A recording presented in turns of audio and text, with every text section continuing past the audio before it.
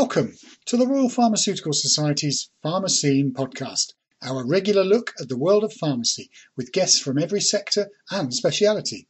If you're a pharmacist, membership of the Royal Pharmaceutical Society will support your career, build your skills and represent your interests.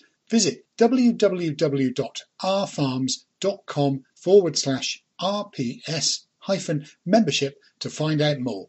And now, on with our Pharma Scene podcast. Hello, and welcome to the RPS Pharma Scene podcast. I'm Ciara Duffy and a member of the English Pharmacy Board. Today, we're delighted to be joined by Jamie Wilkinson, Healthcare Biotechnology Director for Europa Bio, the European Association of Bioindustries. Jamie is a pharmacist with over 15 years' experience in European and global health and pharmaceutical policies, advocacy and communication. He has extensive experience navigating the health policy ecosystem in Brussels and beyond, gained from policy roles in non-governmental organisations, professional and patient-led organisations, trade associations and global pharmaceutical and biotech companies. Jamie holds a professional diploma in PR, multiple professional registrations in public health, regulatory policy, public relations, pharmacy.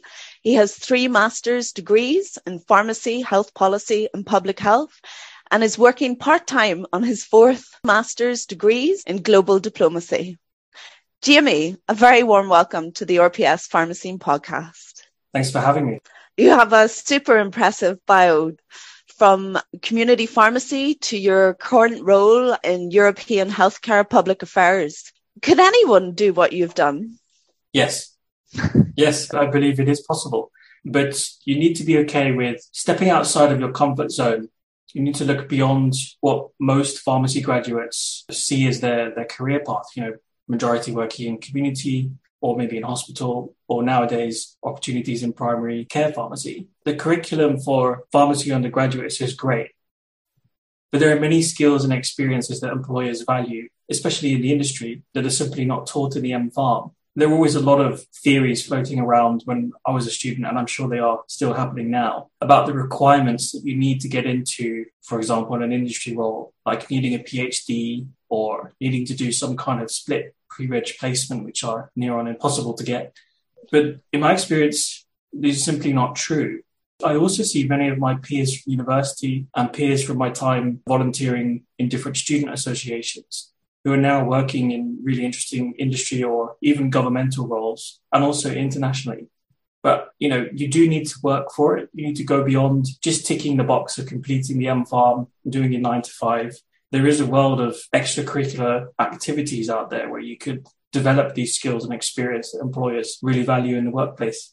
So what prompted you to study an MSc in social research methods and public health after you completed your M-Pharm? Yeah, I've always had an interest in health policy, public health and social sciences generally. And being able to study these master's degrees part-time while still working made sense to help me take the next steps in my career. I mean, I'm thinking back to my undergraduate days. I was pretty limited in what kind of option modules I could take in the M-Pharm. I think there was one option and I chose the professional practice module. So in addition to the education and training options that we have in the M-Pharm, I tried to think about where else I could develop my skill set, expand my knowledge and experience. And these things, of course, I'm submitting them to the GPHC as part of my CPD recording. I'd say having master's levels training in topics outside of pharmacy helps you in a couple of different ways. In addition to those extra skills and knowledge and experience that you gain, it also distinguishes you from the competition when you're applying for other jobs. It opens doors to other work experiences and other career paths that you may never have considered. And of course, you have a network of alumni afterwards, so it expands your network. Currently, you work in healthcare public affairs. Can you tell us a little bit about what that means? Public affairs, public relations, government affairs, all these sort of abstract concepts that we don't really learn about when we're training as a pharmacist. What one does when you have a role like this is influencing people and processes in the external environment to help shape policies and practices according to your goals and objectives or your organization's goals and objectives. So the words advocacy come into it. It's very much about helping shape the environment through various different activities over a medium to long-term timescale. So if I can just jump to another diploma that I was quite surprised to see in your repertoire, which was in public relations, and you're finalising an MA in global diplomacy. Neither of these are really an obvious fit for pharmacy. What led you to study these? Yeah, good question. So I might be a pharmacist and I'm still on the register, but I don't work in pharmacy anymore. So in the same sense, the same spirit of professional development, I believe this also applies in other domains. So as I work in public affairs, having a fundamental qualification in that area has helped formalize my practical experience in this domain, as well as plugging a few gaps here and there in my knowledge, skills, and experience, because I don't have undergraduate training in what I do as a day job.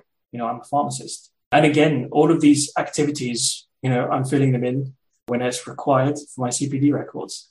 So you're using it as CPD, as building your knowledge, even though it's not related to pharmacy. I think a lot of our listeners will take away something from that. So if we just go back again to your journey in pharmacy, when you were doing your undergraduate, when you were doing your pre-registration training, and even as a qualified pharmacist, what have you learned in pharmacy that has stood you in good stead throughout your career? Having a scientific education and sort of scientific training and a background backed up by actual patient-facing practice experience goes really a long way to building and establishing credibility when you work in health policy, public affairs. For example, I've been in situations in the past where I'm in a room in Brussels full of colleagues with no scientific backgrounds or practical experience in healthcare.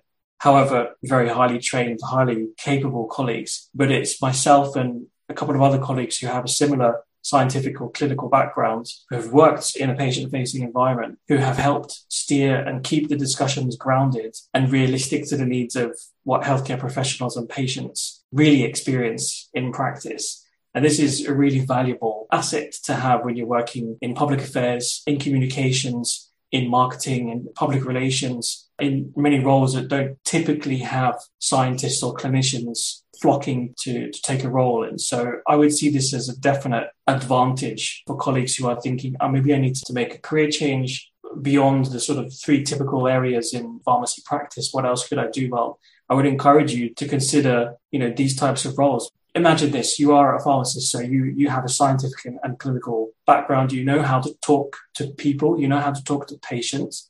You should be a good communicator. So why not put those skills to use in a corporate role in a company or in an agency or in a consultancy where you're dealing with people like you did in practice, but you're using your scientific skills, training, education to talk about complex topics to the general public, to lay people, to non-technical experts. So yeah, this is something I still reap the benefits of today.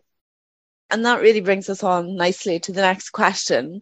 How would you encourage pharmacy students to upskill outside of their degree course?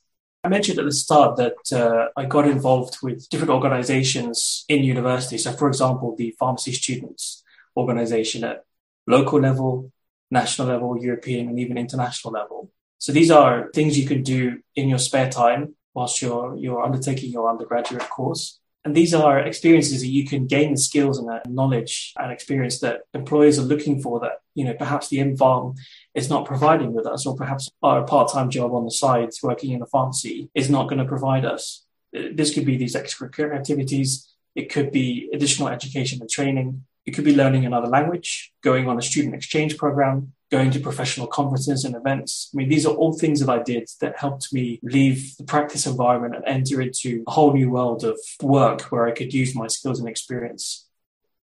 So would you say that your extracurricular activities in your undergraduate degree really have taken you on the journey to Brussels, where you are today? Absolutely. Let me give you an example. As part of some of my volunteering activities during my MPharm, I was involved with the European Pharmaceutical Students Association. I was on the board for a couple of years. And that meant traveling around Europe, going to conferences, talking about the needs of pharmacy students, advocating for issues that were important to pharmacy students at European level.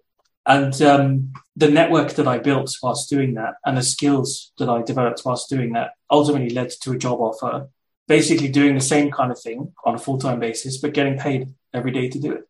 So I moved to Brussels and I got my first experience working for the trade association that represents community pharmacists, the pharmaceutical group of the European Union, PGEU. So yes, it had a direct link to a step in my career. And like with many of the things that I'm talking about in this podcast, the people who you meet and a network that you build whilst you do these extracurricular activities is just as important as the skills and experiences you develop. You mentioned there that you learned languages during your undergrad as well. So that was another activity? Well, let's take a step back. In the UK, we do school level qualifications in languages, which are quite frankly not taken seriously enough in my experience. And so when I was an undergraduate, I took courses in French and German, for example, and I'm still, learning languages now as I go through my professional career. But this is certainly something that will open doors for you. There's more than just the 4 countries of the UK that you can work in. There are other places that you can develop your career, and having an additional language or 2 will very much make you additionally competitive and also help you integrate into a new culture, a new country, which is also a learning experience and a development experience itself. Great. It adds to the tapestry, doesn't it, of our experience. What has been the biggest challenge in your career to date? So in public affairs, we are often dealing with medium to even long-term cycles of policy influencing and change. It could be 5, 10 years. Being able to take a breath, to stop and to see the bigger picture is something that we often don't do enough generally. And actually, I read a book called Start With Why, which is by an author called Simon Sinek. And reading this book was kind of like a revelation to me, because I stopped thinking about what or even how I should be doing things, both in my career but also in my life. And I began asking why. Why am I doing X, Y, or Z? Why am I doing this before I take any other decision? And this helps me to clarify and visualize my goals, objectives, vision, whatever it may be. Also, you can apply that to an organization's goals, objectives, and vision. I do that before then trying to tackle the how, how are you going to get to that vision, or what are the practical steps needed in the day-to-day. So I think the biggest challenge was realizing that you need to take a breath and reflect properly on what you want to achieve before just jumping in and making it up. Really great advice. Has mentoring and coaching played much of a role in your career? Yeah, throughout my different roles, even from the pharmacy up until what I do now, there have been opportunities to work with interns or junior colleagues and to help them develop and take the next steps in their career pathway. I remember what it was like being in more junior roles throughout my career, and also being very ambitious and wanting to take the next step. Managing a highly skilled, high achieving, ambitious team of colleagues is both highly rewarding and also highly challenging. And so it's also a development opportunity for myself as well. Luckily, my education and training in my career to date, with this spirit of professional development and personal reflection that is really rooted within pharmacy professional practice, this provides me with a really great framework to work on to help support and mentor and coach colleagues along their journeys as well. So that's one of the great things about the professionalization of our profession, is that you can apply it elsewhere, not just in your clinical skills and knowledge, but also in the way that you work with other people. And I'm proud to say that many of the interns or junior colleagues that I have worked with or mentored over the years are now in really nice jobs in Brussels and beyond. Great to hear your mentoring is transcending the boundaries of pharmacy. And of course, if any of our listeners would like to find out more about the RPS mentorship programme, please check out the website for more details. If you're enjoying this episode of the Royal Pharmaceutical Society's Pharma Scene podcast, don't forget to tell your friends and colleagues about it. And remember, if you're a pharmacist, becoming a member of the Royal Pharmaceutical Society will support your career, build your skills, and represent your interests. Visit www.rpharms.com/RPS membership to find out more. I noticed on your LinkedIn profile that you are a Toastmaster. Can you tell us a little bit more about that? Sure. And just to dispel any myths before I start, it's not about making toasts and drinking champagne or anything like that. Toastmasters is an international non-profit educational organization that has clubs all over the world in most major cities. And, its purpose is to promote communication, public speaking, professional development, and leadership. I was reading a book about public speaking, tips on how to improve your public speaking, because I do it quite a lot in my roles. And the author was sharing his experiences as a Toastmaster in the book, giving examples, and sort of made me think, maybe I'll give this a try and I'll explore how I could use this to improve my own public speaking, professional leadership skills. So I joined my local club. I joined because I wanted to expand my public speaking, communication, leadership skills, and as well to expand my network of like-minded people, in this case, in the city that I do most of my work. Actually, I don't make a lot of speeches, and perhaps I shouldn't be saying this because colleagues from my club may be listening into this podcast. But actually, I admit I don't make a lot of speeches in the club, but there are other opportunities that I take advantage of being a member of this club. So, for example, I am the vice president for public relations for my club, and I've just created and am now hoping to implement the communication strategy for our own club. And again, this is using a bit of extracurricular activities beyond my day jobs to improve my skill set because, I don't have a lot of experience developing and implementing comm strategies. So I thought this was a nice string to my bow to add. And you're working with a lot of highly experienced, high achieving people who come from different roles and who have different skill sets that they can share. And part of the activities we do in Toastmasters is providing evaluations, providing feedback, providing points for improvements. And so you learn from some of the industry's best practitioners, whether it's in speech writing, professional speech writers, or whether it's consultants or career coaches, or people who work for the institutions, people who work in corporate roles. There's a whole diverse network of people in Toastmasters, and they can give you feedback that you would normally need to pay quite a lot of money for. And you're paying a membership fee of €100, €110 a year. So I think it's, again, another way to develop personally and professionally. As a global organization, this would be an excellent way to develop knowledge of international interactions and behaviors, would you say? Yeah, absolutely. It's an international organization. So I encourage you to check it out and see what opportunities there are in your area. Sounds really interesting. A broad spectrum of people from lots of different backgrounds. Who would you say has inspired you in your career? So there have been many people who have inspired me throughout my career. These are both people that I've known personally or worked with professionally, and then people who I also don't know personally. Like, for example, I mentioned Simon Sinek before, and I've read a few of his books, and he's probably one of the best examples of people who I don't know personally. Reading some of his books helped me to see through some of the preconceptions and some of the bad habits that we develop in workplace and in life, and inspired me to make what some people would call bold or risky decisions. I was able to believe in my own abilities. The best piece of advice that I've probably been given is just to be myself. There's absolutely no point in pretending to be someone who you're not. And if you're truly going to excel at something, what's the point in doing something that you're faking for someone else? Be yourself, enjoy what you do every day. If that means changing roles, changing jobs, changing careers, changing sectors, leaving the country, I encourage everybody just to pursue what really makes you happy on a daily basis. Because if you're going to be doing this 5 days a week, 48 weeks of the year until you die, then you may as well enjoy it, right? Very, very true. It's not work if you enjoy it, is it? Exactly. So it sounds like your schedule is intense, your day job, your extracurricular activities. Do you actually have time for enjoyable hobbies?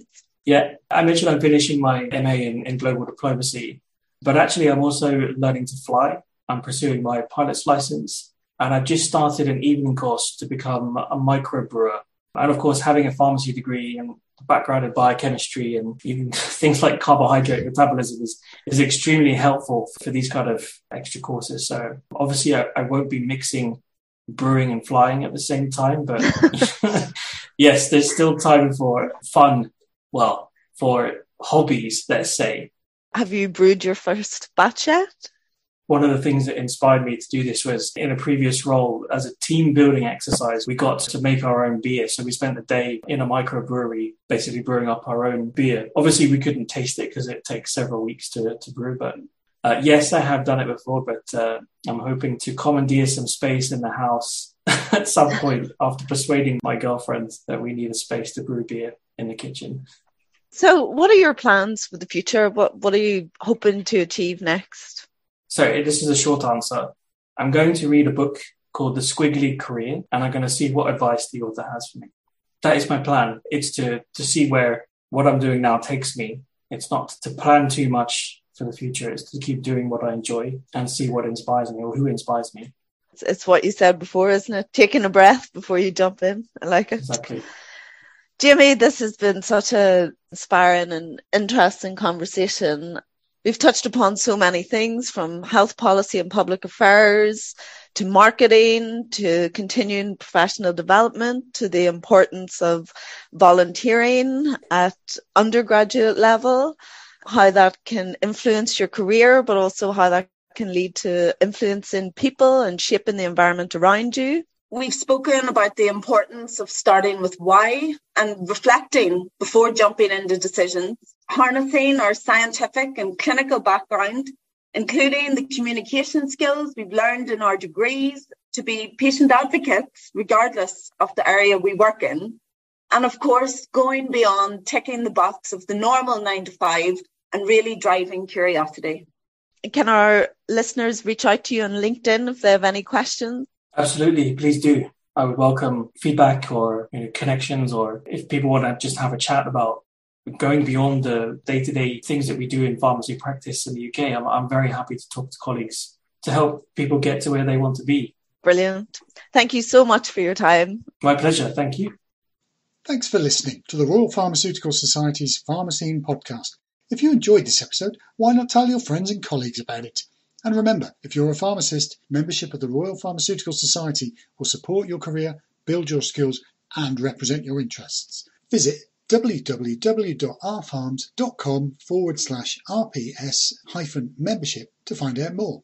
Look out for the next Pharma Scene episode on all good podcast sources. See you next time.